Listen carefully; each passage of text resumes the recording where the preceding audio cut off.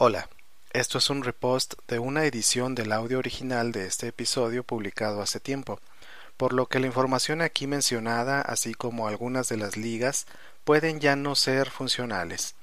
Hecha la advertencia, continuamos.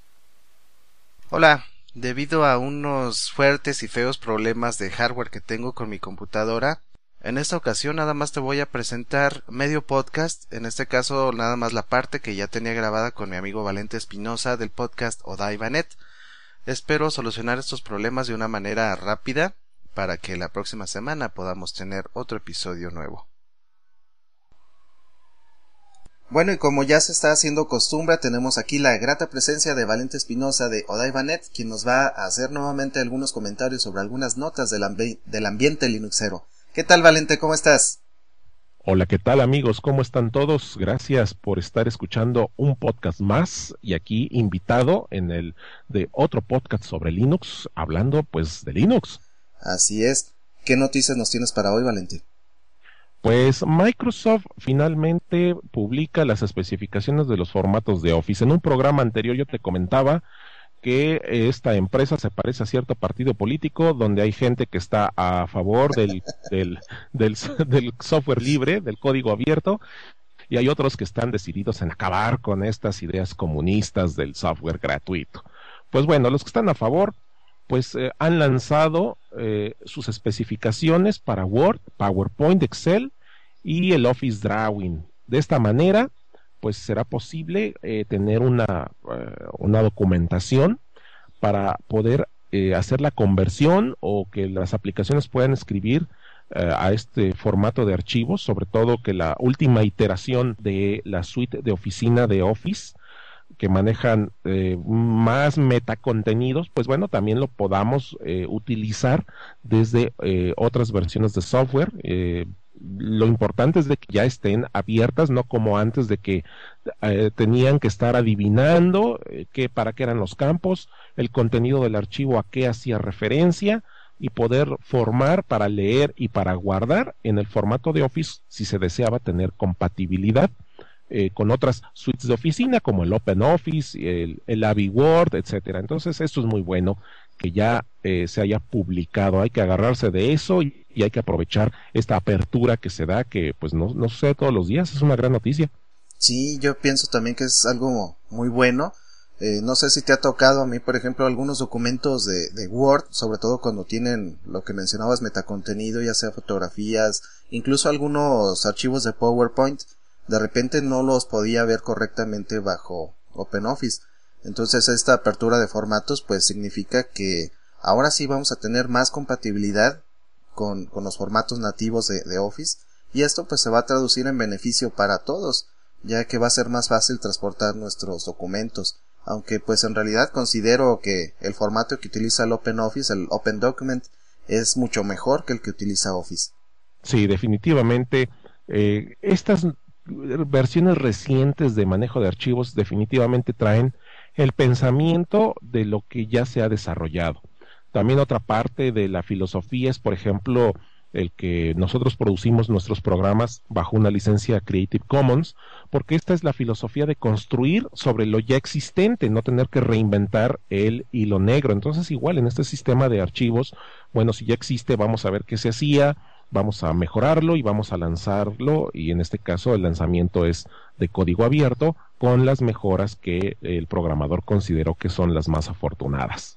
Así es, pues esa es una muy buena noticia. Vamos a ver ahora la aplicación y pues no nos queda más que esperar un ratito para que esto se aplique en programas como el OpenOffice, el KOffice y demás. ¿Qué más nos tienes, Valente? Pues te tengo otra nota, es acerca de un conjunto de aplicacioncitas que pues para la gente que le gusta sobrecargar o más bien artillar con aplicacioncitas que le permitan hacer más cosas. La máquina se puede llegar a ser aburrida si nada más es para hacer trabajo o hacer una actividad, pero cuando tienes utilerías o aplicaciones, pues estas te ayudan a realizar las labores de una forma más amplia y abierta.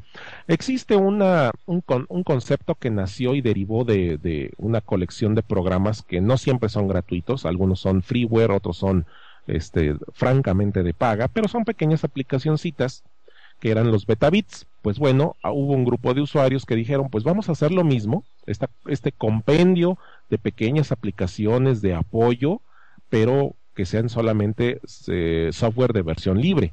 Estos les llaman ellos los fretos o fritos, como dirían, y no se refiere a los chicharrones a las botanas. Nada de eso. Los fretos o fritos, como dirían los anglosajones, pues son estas aplicacioncitas, y ahorita pues te puedo mencionar, por ejemplo, algunas aplicaciones como el GR Notify, el cual es un panel que va en el escritorio de Genome y pues te informa de cualquier actualización en tu cuenta del Google Reader. Existe otro que es el proyecto Gramps, que te permite crear tu árbol genealógico completo de la familia, y pues también pues ir designando los apellidos, ir escalando el árbol y poder crear esto, y todo sin costo. Hay otro que es el UNP, está bien simpático el UNP. Este es un script pues escrito en formato Perl, que utiliza un descompresor de archivo adecuado al fichero que tú quieras descomprimir. En muchas ocasiones pues tenemos que si el zip, o que si el gz, o que los archivos RAR, o simplemente los que están acumulados como formato tar. Para cada uno de estos, bueno, en Linux utilizamos un diferente programa, los cuales todos están disponibles y están a la mano, pero tienes que aprenderte las banderas de cada una de ellas para que sepas cómo descomprimirlo adecuadamente. Bueno, UNP es un sistema que te permite, es un script, que tú simplemente escribes algo así como UNP, espacio, nombre del archivo comprimido, y él se encargará en determinar su formato y extractarlo sin mayor trámite. Este está muy, muy simpático. Otro frito es el Blue Proximity. Esto es para que tu computadora pueda comprobar la distancia que hay entre ella misma, la computadora, y tu aparato móvil Bluetooth, que puede ser el teléfono o cualquier otro dispositivo Bluetooth.